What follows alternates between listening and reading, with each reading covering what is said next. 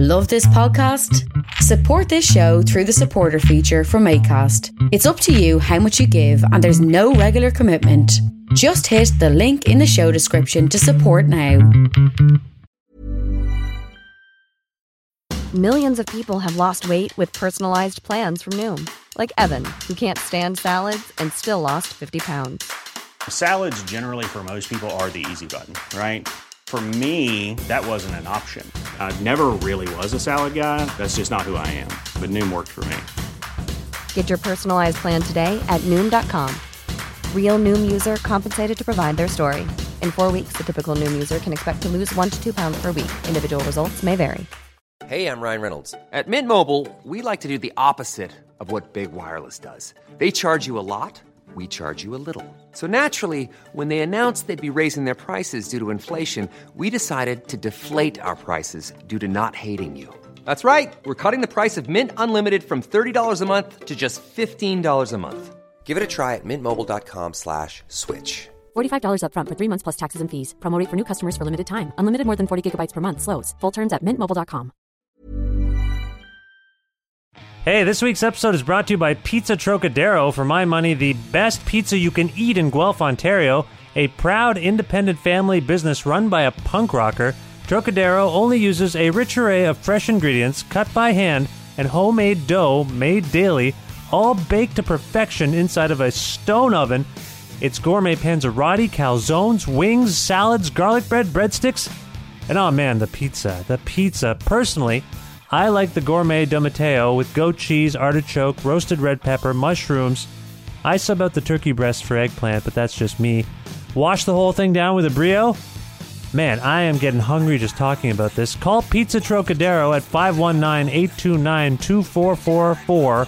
Visit them at 7 Municipal Street in Guelph and online at trocaderoguelph.ca. TROKADEROGUELPH.ca. That's Pizza Trocadero, a place of the good trade.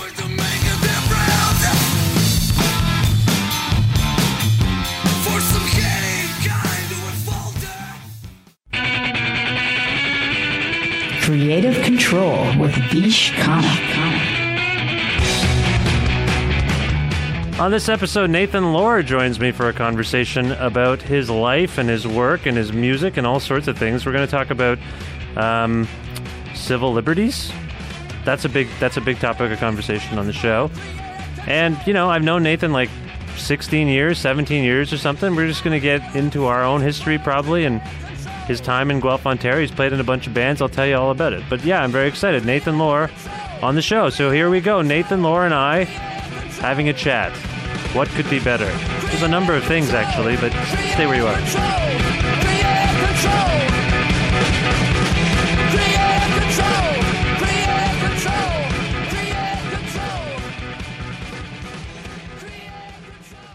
The Eden Mills Writers Festival and the Bookshelf are pleased to present Alison Wearing's award-winning one-woman show, Confessions of a Fairy's Daughter, Growing Up with a Gay Dad. This is happening at the E-Bar in Guelph on Friday, May 23rd.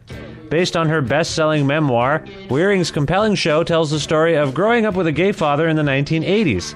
Balancing intimacy, history, and downright hilarity, this is a captivating tale of family life, deliciously imperfect, riotously challenging, and full of life's great lessons in love. This all-ages licensed performance of Confessions of a Fairy's Daughter takes place at the E-Bar, located at 41 Quebec Street in Guelph, on Friday, May 23rd at 8 p.m. sharp. Tickets are now available at the Bookshelf Bookstore, also located at 41 Quebec Street, or online via ticketbreak.com. And for more information about the show, visit EdenMillsWritersFestival.ca. The E-Bar is not a fully accessible venue.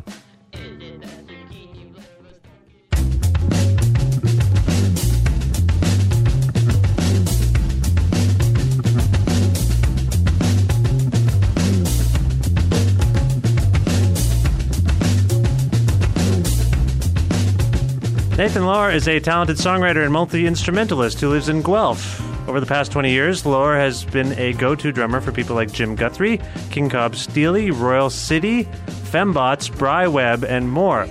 When he emerged as a folk-pop songwriter in his own right about 10 years ago, Lohr's love songs had bite and topical political implications. which eventually morphed into his most outspoken band yet, the Afrobeat-inspired Minotaurs. Lohr is also greatly invested in social change and democracy and has worked with the Canadian Civil Liberties Association to develop the Canadian Artists for Civil Liberties. He has helped organize a 50th anniversary celebration of the Canadian Civil Liberties Association on May 3rd at Trinity St. Paul's United Church in Toronto, which will feature musicians, spoken word performers, dancers, and visual artists who have all come together to celebrate freedom of expression in the arts. Here now to discuss this and many other things is my old friend, Nathan Lohr. Hi, Nathan. How are you? I'm just fine, Vish. How are you? It's nice to have you on the show. It's good to be here. It's been a long time coming. You were supposed to have a regular segment on this show. Yeah, Uncle Nady's Grump Shack. Uncle Nady's Grump Shack, which was that evolved from, I think I had a CFRU show where you would come on periodically and just talk about stuff that bothered you. Yep. Yeah, it never happened. In this iteration, yeah, I was That's trying to... true. I think we did it once or twice, and then I don't know. I think maybe the idea of the rant just doesn't have the cachet that it used to have. No, I also just thought I didn't. When I asked you to do it, I didn't know what my podcast version of this show would be like. Right. And I thought maybe there would be a little like variety, but then it just became like, I'll just do these long form interviews. Yeah, and it also coincided with my desire to move away from the rant and try have a little more positive. You actually started to be like, I don't want to seem grumpy. That's right. Yeah. If the fact that people would see me as someone who's inherently grumpy, I was not entirely comfortable with that. But okay, but I mean, at the same time, this hasn't softened your resolve to address the issues that a rant would bring up. That's right. Yeah, okay. So that's still there. Tell us about the Canadian Artists for Civil Liberties and the Canadian Civil Liberties Association. Why are you involved? It's a desire to do something beyond pontificating on social media. I feel like there's a lot of activists who that's sort of the extent of what they try to do to make the world a better place.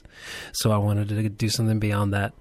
And to me, working with a civil liberties organization had some nice cohesion with what I was doing, the things that were important to me, mainly expressing myself. And it just made sense to me to go further down that road. So when you say that some people seem satisfied pontificating, you're saying you're talking about people who share links and go, "Oh my God, yeah, what a terrible thing!" And that's sort of the end of it for them. So how do you go beyond that? What's the extension? Well, I try to actually organize things, and mainly my job is at what I'm doing for the Civil Liberties Association is to just try and get people engaged in the idea that our civil liberties aren't something we can fall asleep on, that they need a daily tending to, that it's not something we can take for granted. Mm-hmm. There's more than enough examples throughout the history of the world where societies, when they got a little too comfortable, were abhorred to discover that the things that they had sort of hung their hat on in terms of how they organized themselves as a society were no longer there, that it had been pulled out from underneath them, and they didn't know until it was much too late. So it's you're striving to attack the complacency that people have. Yeah, I wouldn't term it like that. I just sort of want people to just think about it more than they probably do. Okay, but what is the difference between raising awareness, inspiring people to think about it? Let me finish. Let me finish here. Okay, you finish. What is the difference between raising awareness and getting people to think about something and posting a link to a story that might do the same thing? Well, one of the differences is time. It takes very little time and effort to just post links. And I'm not saying I'm not guilty of this too, and I'm not criticizing the people who do that.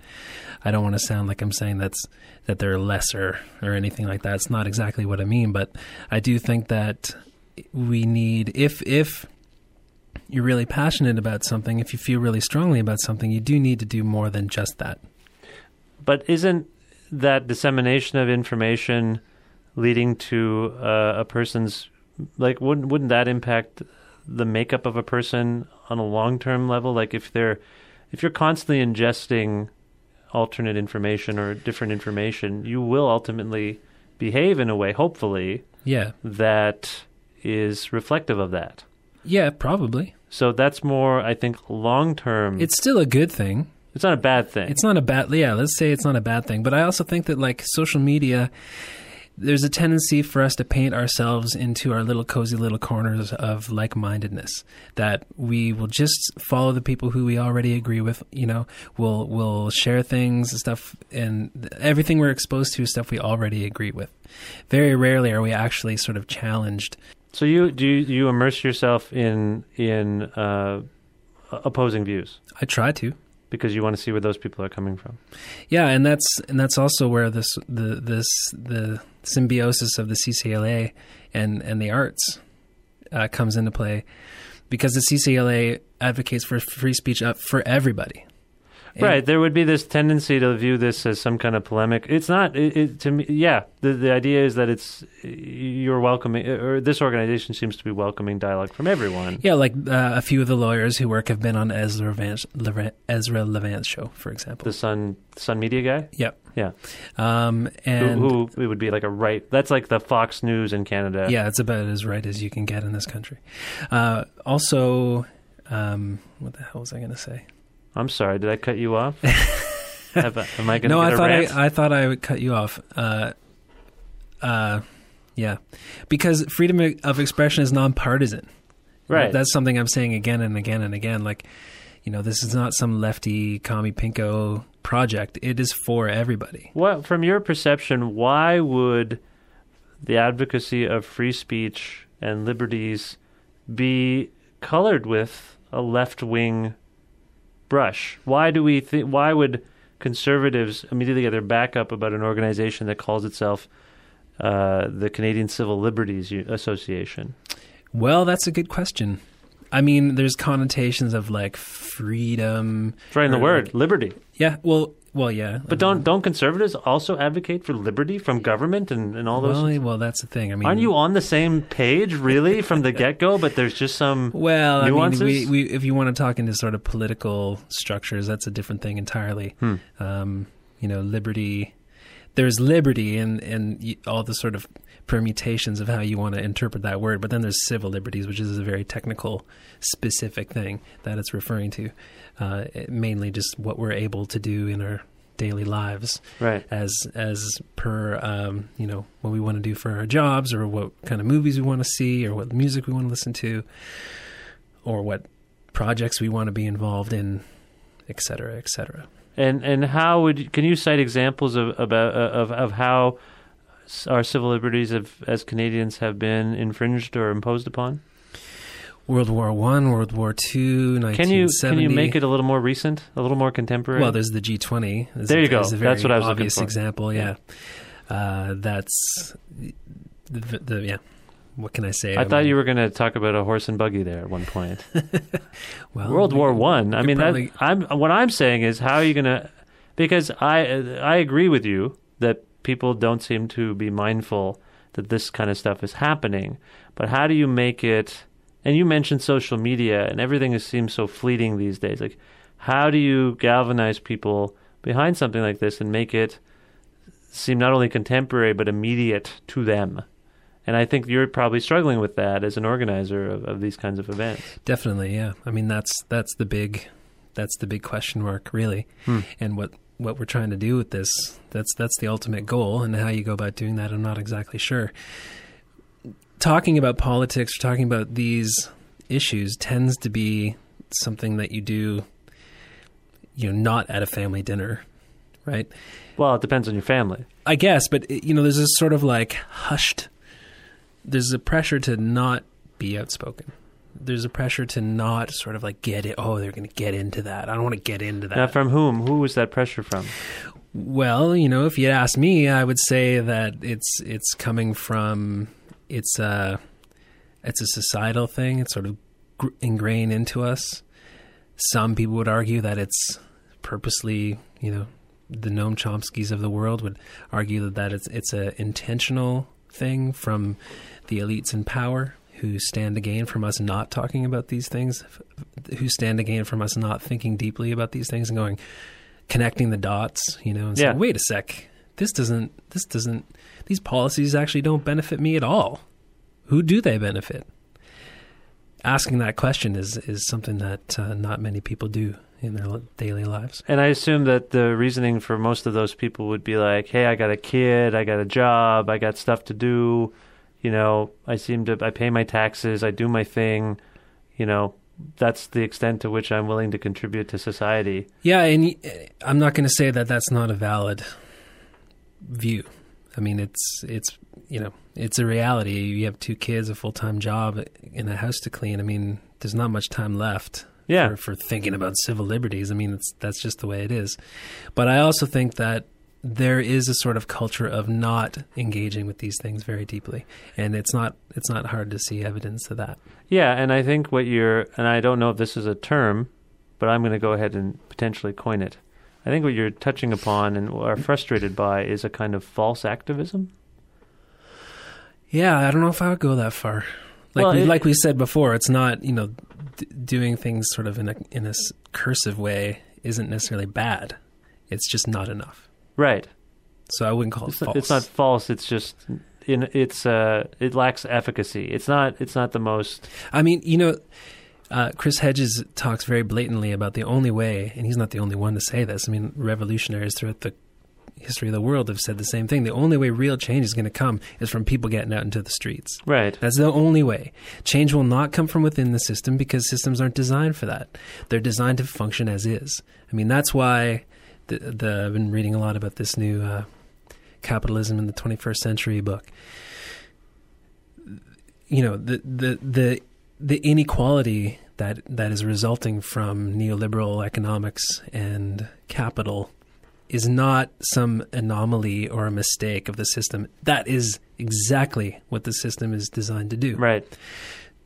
So to change that, you have to work outside of the system, because working within the system, you're just going to get funneled into the system and nothing's going to change. Right. I mean, we've seen it happen time and again where governments or there was an incident recently where the National Basketball Association had to deal with an owner, Donald Sterling, who'd said some questionable things, and there was an uproar, a public outcry, and I feel like they ended up making the decision to ban the owner for life, forcing him to sell his team.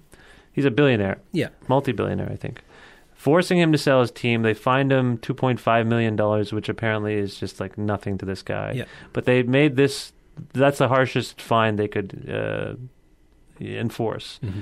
And I feel like part of what they were doing was not only, I think they were saving face. I mean, they obviously what he said was they viewed it as heinous. But I see this all the time where there is a public outcry, as you described. Like people weren't in the streets, but there was so much discussion about it. Mm-hmm. And there's so much discussion about certain government initiatives that I feel like the change comes out of shame. As much as fear of revolution now, it's more a fear of how is this going to make us look? Well, that's exactly it. In the case of the Donald Sterling thing, I mean, Kareem Abdul-Jabbar said basically that, just kicking this guy out, that's great. Obviously, that's the obvious thing to do, but it doesn't change anything, really. Mm-hmm. All it's going to do is tell the racists to keep their opinions to themselves, or not let the racism get recorded. Right. I can't remember the term that he used or the way he put it, but basically, like, something about Olympic. It was amazing. Basically, that like everyone's like getting on this guy and like saying how crappy this guy is, and that somehow absolves them from their own participation in institutional racism and everything else, the sort of ingrained stuff that we can just sort of gloss over because we've pointed this guy out as being an obvious racist. Right. I can't remember how we got on that. Well, no, I just think it's curious how change should, I guess I'm... Right, and so I'm sorry to interrupt you, but and my issue with the social media stuff is that so often, and I am guilty of this too, of getting on there and saying, this sucks and this is brutal, and then, going down to the store and getting a chocolate bar, which is produced by a giant corporation, which relies on basically slave labor to produce, and then going down to H&M, getting a new pair of socks, which is made in Bangladesh. I am part of the system, whether I like it or not. Yeah. And... how do I sort of how do I deal with that? Part of it is that we're dependent on this structure. It's really difficult to live totally outside of it, unless you want to socially sort of take yourself outside of it too. And that's the problem. We're part of it. If we don't like it, we either have to like work to change it or accept our role in it. Right. I think. You buy socks at H&M? I have, yes. I can't believe that. I know, it undermines everything. And this is the other thing.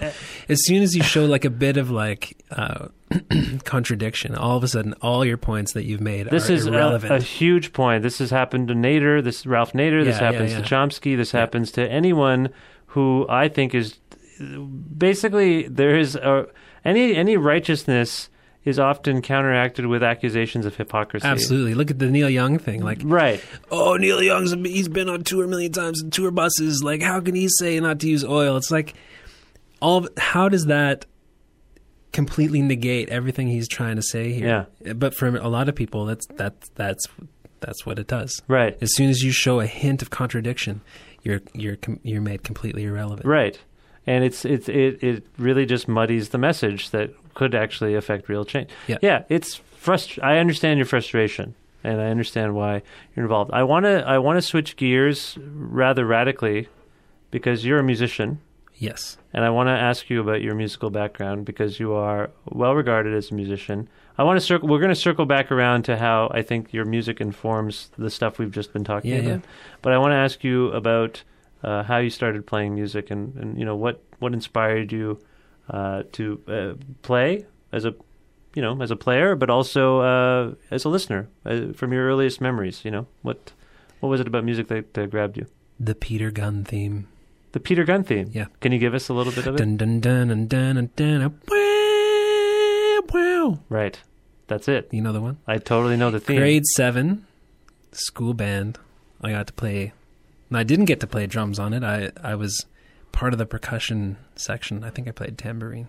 But the drummer, that's just like, I think that some sort of famous composer who wrote that. Yeah. It's what's his name? I'll look it up. Anyway, the drum beat's like the awesomest, when you're 12 years old or 13 years old, it's the awesomest drum beat. It's the quintessential sort of like, when someone who can't play the drums sits at the drums, they play that beat.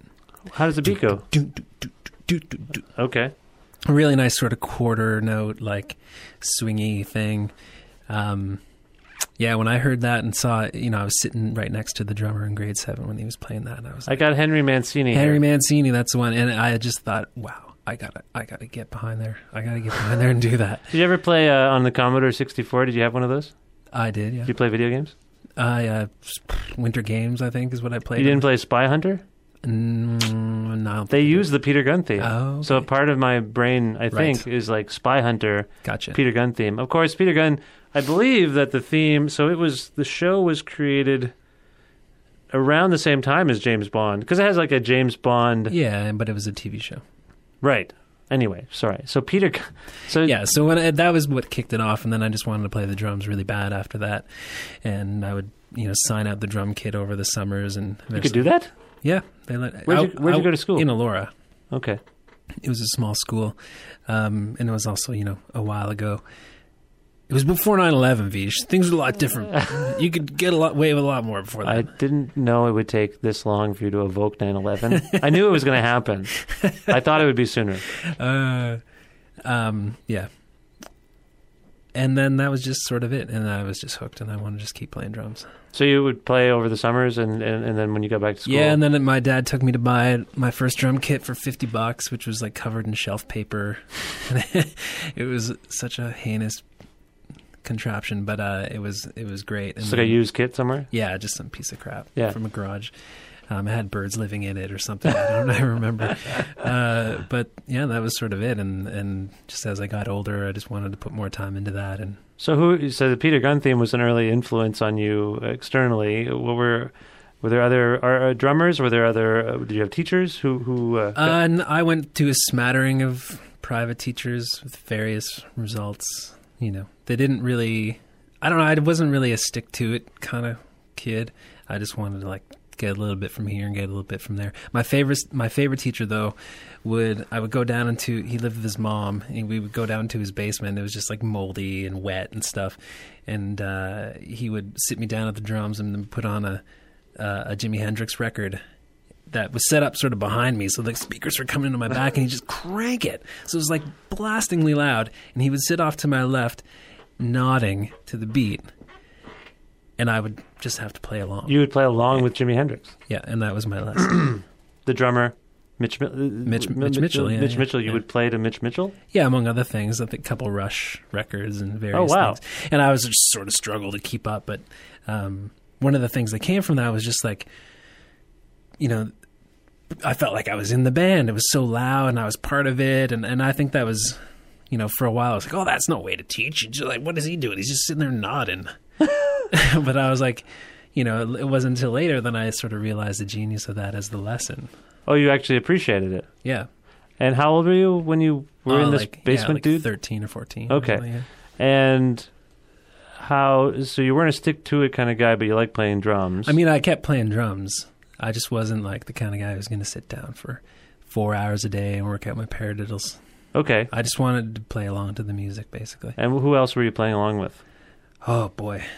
Some things that are kind of embarrassing that I won't tell you, but... No, I want to know. No, I think it actually is insightful. Well, I guess when I really started to go for it, it was Fugazi and Primus and that kind of stuff. Sure. Metallica, Megadeth. Yeah, all kinds of stuff. Rock stuff. Yeah, like heavy metal, rock stuff. Fugazi, I mean, of the examples you cited, maybe Primus is in this realm.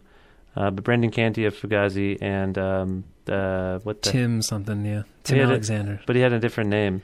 I can't remember his nickname. There was Lur from Primus. There's Les Claypool and then Larry Lalonde. Is that his name? Yeah. And then Tim, but he had a different name. Yeah, I can't remember what it was. Should I look it up? No, I'm not going to look that up too. I think it was Peter Gunn. Anyway, so they would incorporate, they were, of the people you mentioned, they seem to be the most dynamic, hordes of other influences in their playing. Yeah. Because I view you as something of, there's I can hear lots of different influences in the way you play. Right. So, okay, so you're playing like those guys a little bit. What was your first band? Did you have a band? Yeah, my first band was, my first band, I think it was called Mercurial. My first real band where I was we rehearsed all the time, played a couple shows, was called Mercurial. Original? Yeah, we were sort of a progressive rock, kind of alternate, right at the height of alternative rock, that we were sort of 92, 93? Yeah, that's about right. And in Guelph? Yep. Okay. But at some point you went to high school in Elora? I went to high school in Fergus. Fergus? Yeah. So, and through that, during those times, I would come to Guelph and see punk rock shows at UC 103 and The Loft and various other. Okay. Yeah. So through all this, you were just playing more or less self-taught. Yep. Playing along the records in my basement and driving my parents up the wall. Okay, and then you are a multi-instrumentalist. You picked up other instruments. When did that start?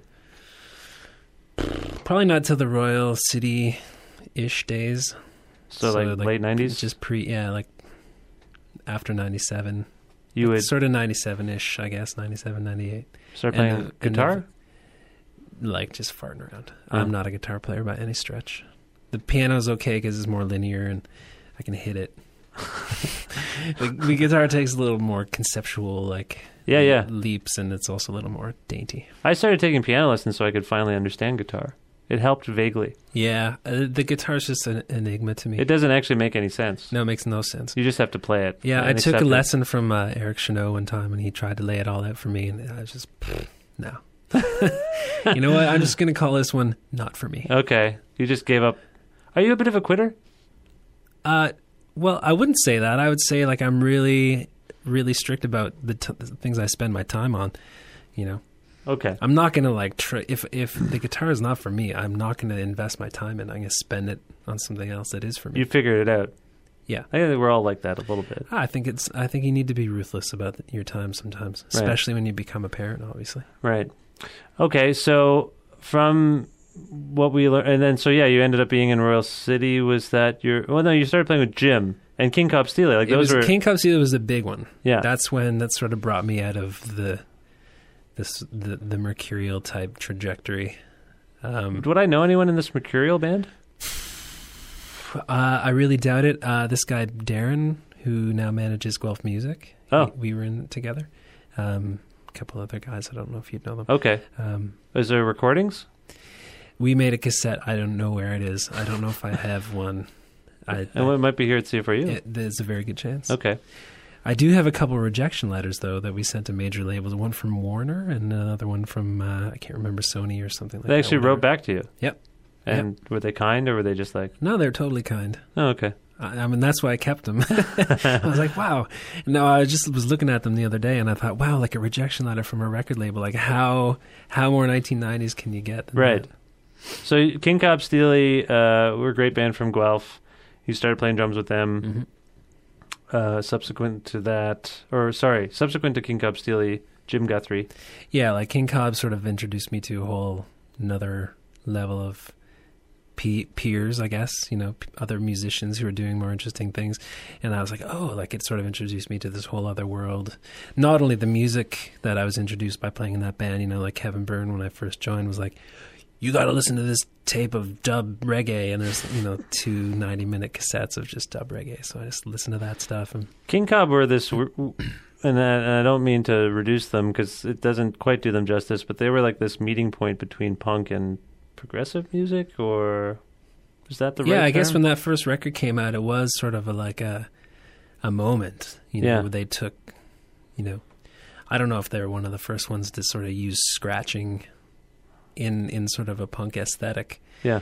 But they certainly did that. This idea of stepping outside your genre without compromising your vision. Of pulling in other styles of music that may share an approach. Maybe not, like you could say that punk rock and hip hop maybe in the early days shared not an aesthetic but an approach. Right, like let's just do it. Mm-hmm. Let's just sort of work with what we have and see what comes out of that. And in a sense, that openness and that acceptance of other things had a kind of political implication. It seemed to me like a political gesture. To sort of, we were kind of, the term globalization or whatever was just kind of coming into vogue. But this idea of the world is a big place and we're all... Or the world is a big place, but it's also a very small place. Right. And I feel like they kind of were one of the first bands to capture that feeling. For sure. Of like, we're all the same. The farther you go, the more you're like someone you meet, kind of thing. Yeah, and also we don't need to rely on the mainstream culture to... Ryan Reynolds here from Mint Mobile. With the price of just about everything going up during inflation, we thought we'd bring our prices down. So to help us, we brought in a reverse auctioneer, which is apparently a thing. Mint Mobile Unlimited Premium Wireless. How to get 30, 30, bit to get 30, bit to get 20, 20, 20, bit to get 20, 20, bit to get 15, 15, 15, 15, just $15 a month? Sold! Give it a try at mintmobile.com/switch. $45 up front for 3 months plus taxes and fees. Promo rate for new customers for limited time. Unlimited more than 40 gigabytes per month. Slows full terms at mintmobile.com. Hey, it's Ryan Reynolds, and I'm here with Keith, co-star of my upcoming film, If, only in theaters May 17th. Do you want to tell people the big news? All right, I'll do it. Sign up now and you'll get unlimited for $15 a month and 6 months of Paramount Plus Essential Plan on us. MintMobile.com/switch. Upfront payment of $45 equivalent to $15 per month. Unlimited over 40 gigabytes per month. Face lower speeds. Videos at 480p. Active Mint customers by 531.24 get 6 months of Paramount Plus Essential Plan. Auto renews after 6 months. Offer ends May 31st, 2024. Separate Paramount Plus registration required. Terms and conditions apply if rated PG. Give our lives meaning. We can create our own meaning in our own sort of communities. Right. You subsequently went on with Jim Guthrie, who is among the most apolitical people I know. And then... Without a doubt, also with Royal City, Aaron Riches, the other end of the spectrum, when he was really going in Guelph. Mm-hmm. In the punk community, he was among the most politically active, and probably in a lot of ways still is, people. So I'm curious about this city, because when I came to Guelph in the mid-'90s, I came knowing that it had a reputation as being an activist city. Right. And it was true. Like nothing. It was a university town, which I didn't live in. I'm from Cambridge. But you did get this sense that people were willing to discuss things, willing to fight for things. And I'm curious how that environment shaped you, because you were at the heart of it. And it's interesting how much political action stems from, hey, we're going to have a rally. We need a band. We need a musician. It's always interesting to me how those two worlds are connected, and you were fully immersed in it at, I think, a very formative time in the city, a time I don't think really exists anymore. No. But the past never really exists anymore. Well, that's no, but I mean, a city can have a feeling or a sentiment. I don't know that I would, if someone were coming into town. In fact, I was just on a airport shuttle with someone. They're like, "Tell me about Guelph," and I never once said, we're a fairly politically active town, because it doesn't feel like we are. But I wouldn't have said that about Guelph back then either. I mean, but you did. I did, and I would. Right, I mean, there were marches. So you were at school. There were protests. People were, when and it's happening again. People are protesting tuition hikes and things like that. But like I'd swear once a month someone was locking themselves into something. There was some kind of demonstration. Right. I don't hear of that as much anymore. And anyway, I'm just curious. I think you're a good case study as to how those worlds kind of came together to shape your being. Yeah, I have no idea, honestly. Like how I sort of came to how I came to feel the way I feel. It might have something to do with how I grew up. I mean, I never. What you're talking about is sort of like seeing things from the outside and seeing things in hindsight, and it's really easy to analyze things coming from an outside perspective from that sort of context. But when you're in it, you don't really necessarily see it for what it is. That's just a general rule. You say you played drums and kind of drew your parents up the wall a little bit, which is, kind of a cute thing to say. We all kind of did that on some level. Yeah. But were they supportive of your music? Were they themselves? Yeah, for sure. Yeah. And philosophically, were you on the same page? I don't know. I mean, I don't think so. They never thought of it as deeply as I was thinking of it, which would frustrate me at times. But it's my thing. It's not their thing, so they don't need to think about it as deeply as that.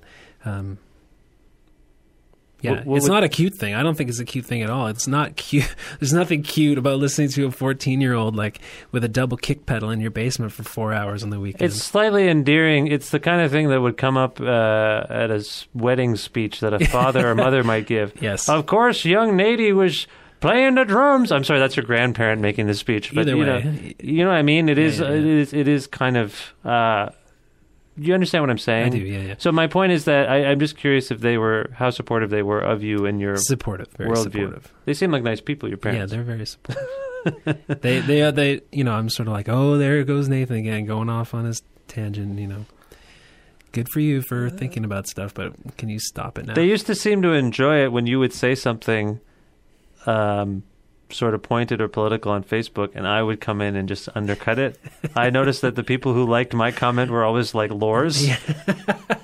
Yeah. And I don't know why. I was having fun because as you know, you and I probably share almost the exact same belief system. Yeah. But including the belief in arguing.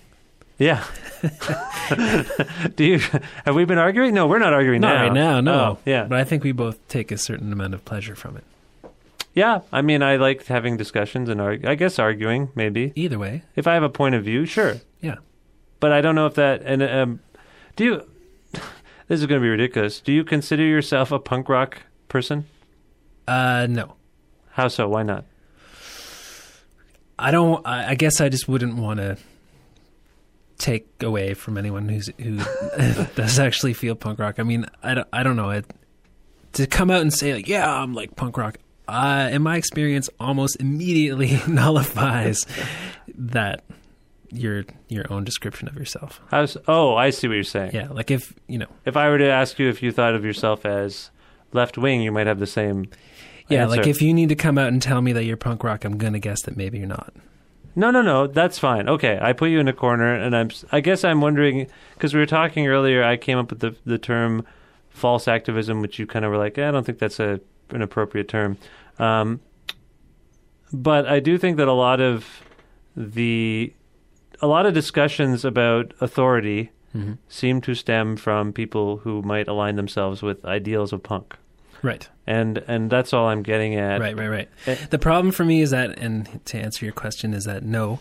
And part of the reason is because the idea of punk rock has a whole host of connotations.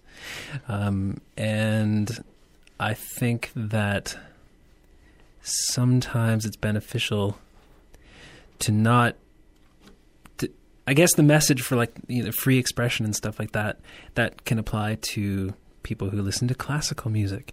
It can apply to people who go to the theater or to an opera or whatever.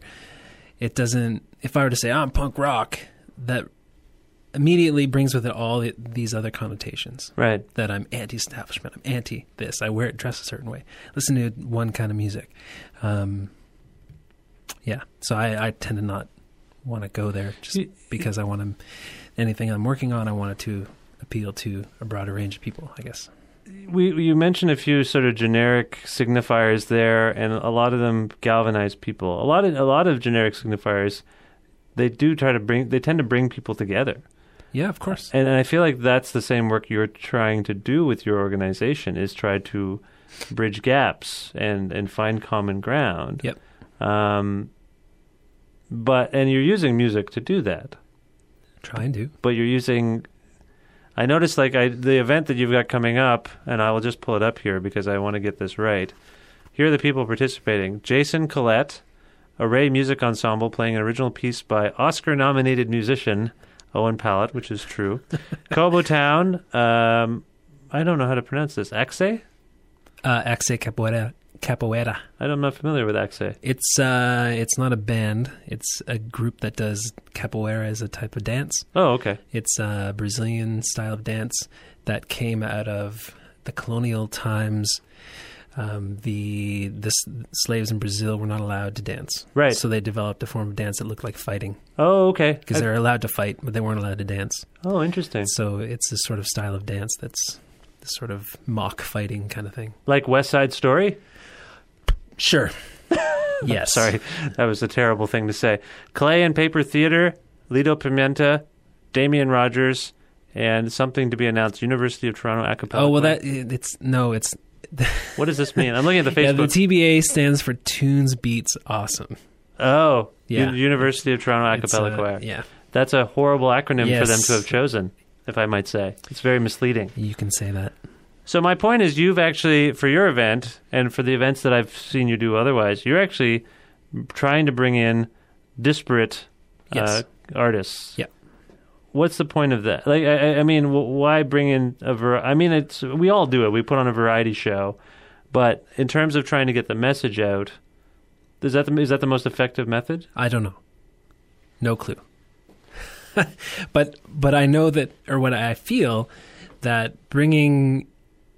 So the project has two goals. One is to sort of bring the idea of civil liberties to a broader range of people, but also to remind artists that what they do inherently relies on their ability to express what they feel they need to.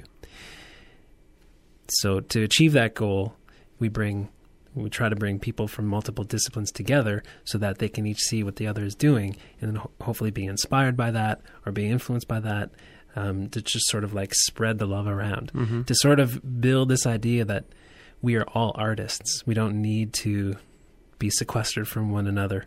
We don't, we're essentially doing the exact same thing. We're just doing it in a different way. Yeah, I only raise it because I think we were talking earlier about, people go to the opera and people go to the theater and whatever. And what you have usually is hundreds of people who have a common interest. Mm-hmm. And all of them could go out, like you go to a show or something and you hear people in the lobby who've never spoken to one another before in their life being like, that was really interesting about that part of the show. And they can have a conversation because they've all experienced the same thing. And I guess I was only raising it because your approach with this event and the other events I've seen is to bring people together who might not have common ground and kind of leave them kind of by themselves. Like your hope is that they would find a meeting space, but it's going to be a lot harder.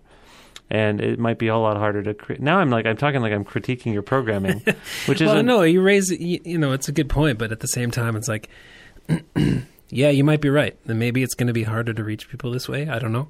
But I think it's a worthwhile goal. I think it's going to be an awesome show, it's no matter what. I'm thinking incrementally. Like, I was just like, if you put on, say, Feist or someone does a show and she talks about these issues, that might have a lot of resonance with like hundreds of Feist fans. And then they'd go out into the world and maybe they'd see this event and be like, she was talking about that. I mean, you got to convince people to put themselves on the line. But this is that is exactly the thing, okay. Right? Yeah. And I've approached people whose names are well. I don't know why I picked Feist, by the way. Well, no, it's a good example.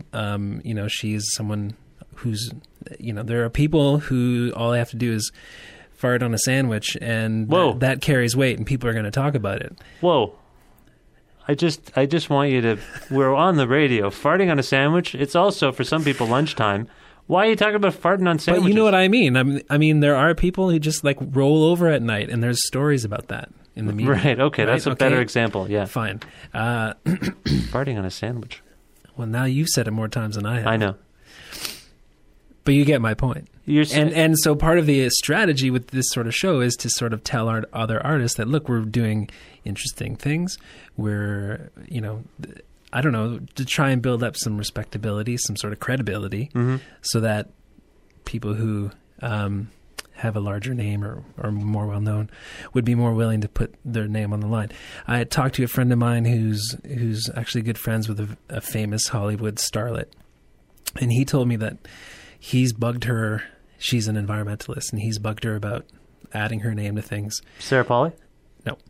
And he said that part of her dilemma is that as soon as she puts her name to something, she then has to answer questions about that.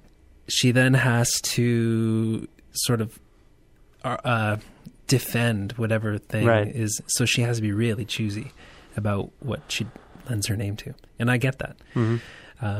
Obviously, yeah, that's just sort of that's a political thing. Or like a business thing. That's part of the problem too, is that why is it so hard for famous people to speak out on these issues? Why is there seemingly a total lack of political discussion amongst famous artists? You have a few, people like Sarah Harmer are outspoken and are known for being so, but there's hardly any, Why? Why is that? Because I think it's just as you outlined. I think some people are afraid of how, and are being told by people whose bottom line, like basically when an artist who's aligned with something, an agency or management will have a harder time. Yeah, and that's exactly what I'm talking about when we started the conversation, that there's this hush on sort of political conversation. Right. And then you have to ask the question, why is there this hush? Who benefits from the hush? Well, it's not us. It's not like the average person, the average working person, or the average citizen, or however you want to describe it, taxpayer, whatever. We do not benefit from that lack of debate, from that lack of conversation. The people who benefit are the corporations, the banks, the people currently in power. Those are the people who benefit from us not talking about it and from us not really doing anything about it. Right. You had an interesting and unfortunate incident occur, must have been a year ago. Yeah. Where you tried to, on behalf of the CCLA, organize a hockey game. Yes. And it was a hockey game between artists and the Toronto Police. Yes. And you were on Facebook talking about it, and it just blew up in your face. Can you talk about that situation? Well, it was a really interesting one, really traumatic one for me. I guess I will now admit to coming to the whole thing pretty naively. You by the way, like, you came to me as one of the people to try to help you. Yeah, and you said no. I said right away, like, I see this as nothing but trouble. Yeah. I'm not taking credit for it, but I feel like you were like, what's wrong with you? Like, you were kind of upset with me. Yeah. Well, I'm not going to, We haven't told the story yet. Maybe tell the story and then we'll... So this hockey game, the idea was to... try and elevate the conversation of police in the community to something beyond F the pigs and dirty hippies, which to me, often... That was the polemic you saw. Like, you saw that's what you thought. That's sort of my very blunt interpretation. Now, I'm not saying that, part of the goal was to admit that, there are some serious issues with how the police conduct themselves in our communities, without a doubt. And the CCLA is well known for dealing with that. And on the flip side, there are a lot of police officers who really approach the job with nothing but the best intentions, and we can't discard that. So our idea was, well, how can we sort of like try and add another dynamic to this discourse? That was it. That's what we hoped to achieve. Yeah, the criticism was mind-blowing. Not because the critics didn't have really valid points. Many of them were extremely valid. The thing that was so traumatic was the trolling aspect of it, the personal attacks, the swearing and the name calling. Oh man, I just like a week ago I checked my Facebook messages, and they have the first one in the other. You know, in your messages, you can go to your. I didn't know there was another. Oh, but this is a whole other thing. Anyway, the first one was from this random guy saying, "You are scum," to me. And it's just because you organized this event. Yeah. People sort of interpreted, and ultimately, actually, if you want to know the truth, I think they were right that the only people who really benefited from the hockey game were the police themselves. Sort of after the game was all over and the dust had settled, I had to sort of take stock and sort of evaluate what we accomplished. I'm not sure we really accomplished anything except for getting a lot of people mad and giving the cops a little bit of positive PR. I don't know if we really... Which is what people were afraid of. Yeah. People who were against the event. Yeah, and you know, I will sit here and admit that they were right. What I will not admit is that our efforts were a waste of time. Okay. Because sometimes, you know, maybe you got to make a few mistakes to, you know, I really don't think anyone was harmed by it, as other people were also suggesting that victims of police violence was somehow, you know, was it also because it was hockey? That's another big part of it. Like one of the most violent games? No, it wasn't that. It was just a white upper class thing to do. Oh, I see. You know, poor people of minorities don't necessarily tend toward playing hockey. So I get that also. But maybe you should have chosen something else. Probably. At the same time, like, you know, we were just trying something. And I really don't think that anyone was like harmed by it. You know? Perhaps we didn't. Except you. Except me. Really? And maybe in some people's eyes, the reputation of the CCLA. You quit Facebook. I did. You couldn't handle it. Nope. It was too much for me. But then I realized, and for me, Facebook just became this like source of profound negativity. Yeah, no, I can see that. And it just... I felt bad for you. I felt honestly bad for you. But I mean, when you approached some of the people you approached, including myself and some of the bands, I was like, no one's going to touch this. Yeah, and they're right. Yeah. But some people did touch it. Yeah. And were they impacted the way you were? And No. But that is an example of people putting themselves, and you yourself, putting yourself on the line and people not accepting it. Yeah. I mean, imagine, I don't know, you like Bruce Springsteen? Remember when Bruce Springsteen? Sort of, yeah. Kind of. You know, when he, I don't want to talk about him necessarily, but there are people like him who finally would just be like, this is what I stand for. Mm-hmm. You know, I know that some of you, I didn't say this, but like there's this feeling like among some people that he was like blue collar, blah, blah, blah, like, but not really getting how that would impact them on a political level. Right. But he kind of aligned himself with a certain party, and then, it's complicated, right? It is complicated, no doubt. Yeah. But that shouldn't mean we shy away from prodding the thing. Yeah. You know? Obviously, you know, if nothing else came of that, it was proof, because the guy I was organizing the game with on the police side, he saw that Facebook stuff. Right. You know, he even said to me like, wow, we ruffled a few feathers with this game, eh? And, you know, it was interesting having conversations with him because he could say things like, you know, he's not an idiot. Those guys aren't idiots. They know how they're perceived in the public. Yeah. They do take it to heart. He told me that morale was extremely low in the Toronto police in general, mainly because of what happened in the G20. Right. You know, and I feel like the only way we're really going to solve these issues is not just to say like if you even like suggest that you might support a police officer, you're obviously a fascist. Well, that's ridiculous.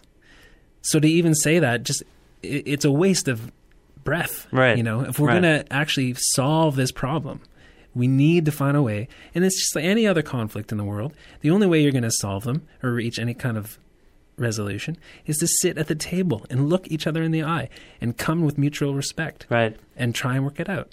It seems like a valid thing, but it's really hard to do. It's very hard to do. I want to, because we're coming towards the end of this conversation. Let's go in a more positive route and bring it back to music. What has been the most fulfilling and enjoyable and maybe thrilling time that you've ever had in a band? Yeah, I would say Royal City. Royal City. Yeah, those first few tours. Which I got to go on a couple of those. Yeah. That's where you and I really met. Yeah. We bonded on a those tour. those were heady times. Now, why did those come to mind right away? Because you've worked with a lot of people. Well, because it was like the first thing that, you know, it was like the first time I'd ever gone on a really big sort of like do-it-yourself tour. It's funny because you're talking about the American tour we did in like October of 2000, but I remember that you almost didn't do that. Part of the reason I think I was even there was because you might not have. We both played drums, and I mean Aaron and Jim wanted me there, but you were dispatching these messages from. You were on tour with Feist, across Canada, and it was a money losing proposition. And you were like just sending these messages, being like, "I can't go. I'm broke. I'm annoyed." Like you were just angry. Well, that was a 4-week tour, and most shows were to like 4 or 5 people. Right. You know, it's amazing. And now look at her. But second Feist reference of this episode. Yeah. I didn't expect that. But anyway, that tour, and what struck me is that you made great records with Royal City. Yeah. And then you left. Let's not get into that. Is that a sore point for you? Yes. You wish you hadn't left. Yes. But everything happens for a reason. You're right. It's really that bad. I didn't know. I didn't realize it impacted you so badly. Oh well, it's well in the past. I like that. I was like, let's go out on a bright note, and all I've talked about is things that have destroyed you emotionally. Well, let me articulate why that tour was so great. Because here we are. You know, when you're in a band that you're really into, you know, it's you're just the sort of camaraderie is amazing. Yeah, there's really no way to feel that anywhere else unless you're on a team or something like that. And then here we are, like going through the United States, and we didn't just like play shows. We went to the Rock and Roll Hall of Fame, and we went to find that was fun. Big Pink, and we did all these sort Stayed of with Ryan Adams. That was crazy. Met Sufjan Stevens. That's right. Stayed with Sufjan, yeah. So all these sort of other things that were sort of, you know, they were showing us that we were part of this sort of mystical thing that was American music and the stuff that we'd all been so deeply influenced by. It was and here we were participating in it. We weren't just like reading about it or, you know, listening to the records or whatever. We're in it. Yeah. And that was like validating and really exciting. Yeah, I remember us listening to Sarah Harmer's record in the car because someone had a copy of it just before it. But she was in Nashville. We met her in Nashville. That's right. She was randomly playing a show and came to see Royal City at the Springwater in Nashville. Yeah, those were good times. Anyway, see? Now it's bright and happy. Good memories. Yeah, and you know, there's lots of good stuff going on in my life right now. Yeah, you got a couple kids. It's exciting times. Where can people get more information about this CCLA event? CCLA.org. Mm-hmm. There's a Facebook page. And the event is May 3rd. This Saturday. And you're excited. I am. You're organizing but not playing. Yeah, that's right. That's good. It's good that I'm not playing. Yeah, it's good you can relax and enjoy the show. Oh, well, I won't be relaxed. You'll be totally relaxed. Yeah. Are we okay? Of course we're okay. We're okay. Yeah. Did you enjoy this? It was pretty fun. Okay. Well, I think for more information about the Canadian Artists for Civil Liberties and the Canadian Civil Liberties Association, as we say, go to ccla.org. And then, Nathan, what's coming up with you musically? You got for you musically, I should say. Just drumming for Bry throughout the summer. Bry Webb? Yeah. And working on a new Minotaurs record. Okay. So more info about those things, minotoursband.com and whatever Bry. I can think it's Bry Webb something. I can't remember. I don't know. I think it's Harborcoat something. Yeah, it was Harborcoat something. Yeah, just go Google Bry Webb. Yeah, he's not hard to find. We're going to play a song from the last Minotaurs album. What's the album called? New Believers. What song are we going to hear? Make Some Noise. Because that's what you think people should do? Yeah, I do. Let's play it. Nathan, thank you for being on the show. Thanks, Vish.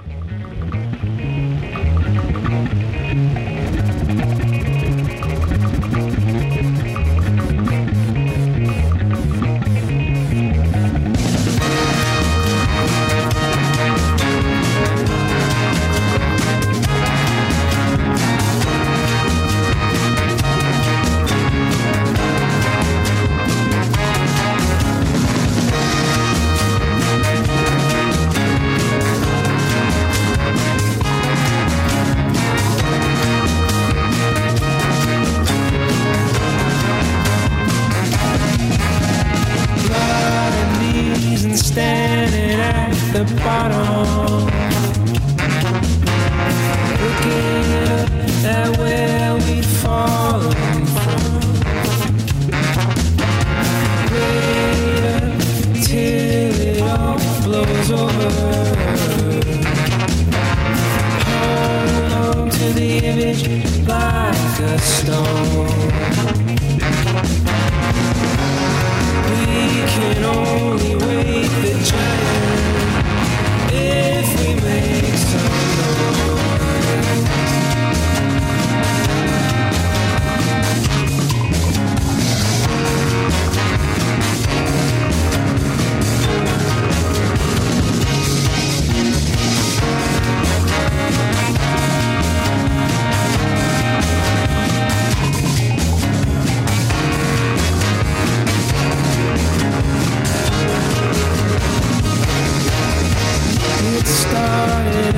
a tiny little murmur resounding in the background. The days in which that thing was second nature is buried in the backyard. We can only wait the giant if we make some noise.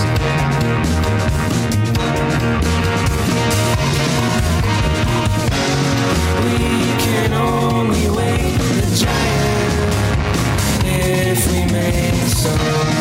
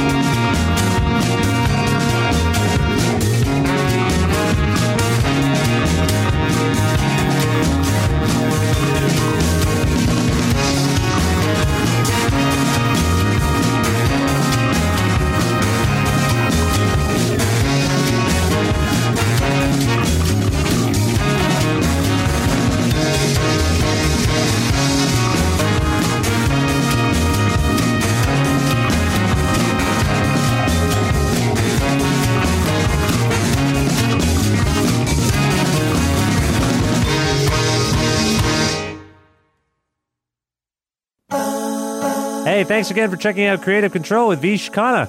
You can email me about the show at creativecontrol933@gmail.com. That's creative with a K, control with a K, 933@gmail.com. You can also follow our Twitter at Vish Creative, VISHKREATIVE. And you can also like our Facebook page. A version of this show airs on CFRU in Guelph every Wednesday at noon Eastern. And you can listen to that online at cfru.ca, or if you're in the KW region at 93.3 FM in Guelph. You can also sign up for the weekly mailing list for the podcast and the show at vishkhanna.com and subscribe to the podcast on iTunes. I believe that is everything I wanted to tell you. Thank you once again.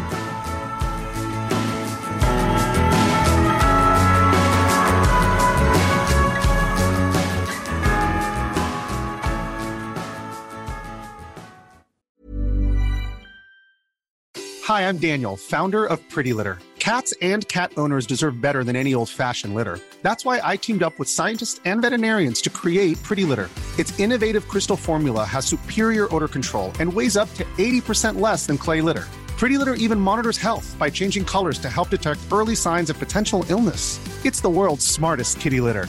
Go to prettylitter.com and use code ACAST for 20% off your first order and a free cat toy. Terms and conditions apply. See site for details. Imagine the softest sheets you've ever felt. Now imagine them getting even softer over time. That's what you'll feel with Boll & Branch's organic cotton sheets. In a recent customer survey, 96% replied that Boll & Branch sheets get softer with every wash. Start getting your best night's sleep in these sheets that get softer and softer for years to come. Try their sheets with a 30-night guarantee. Plus, get 15% off your first order at bollandbranch.com. Code BUTTERY. Exclusions apply. See site for details.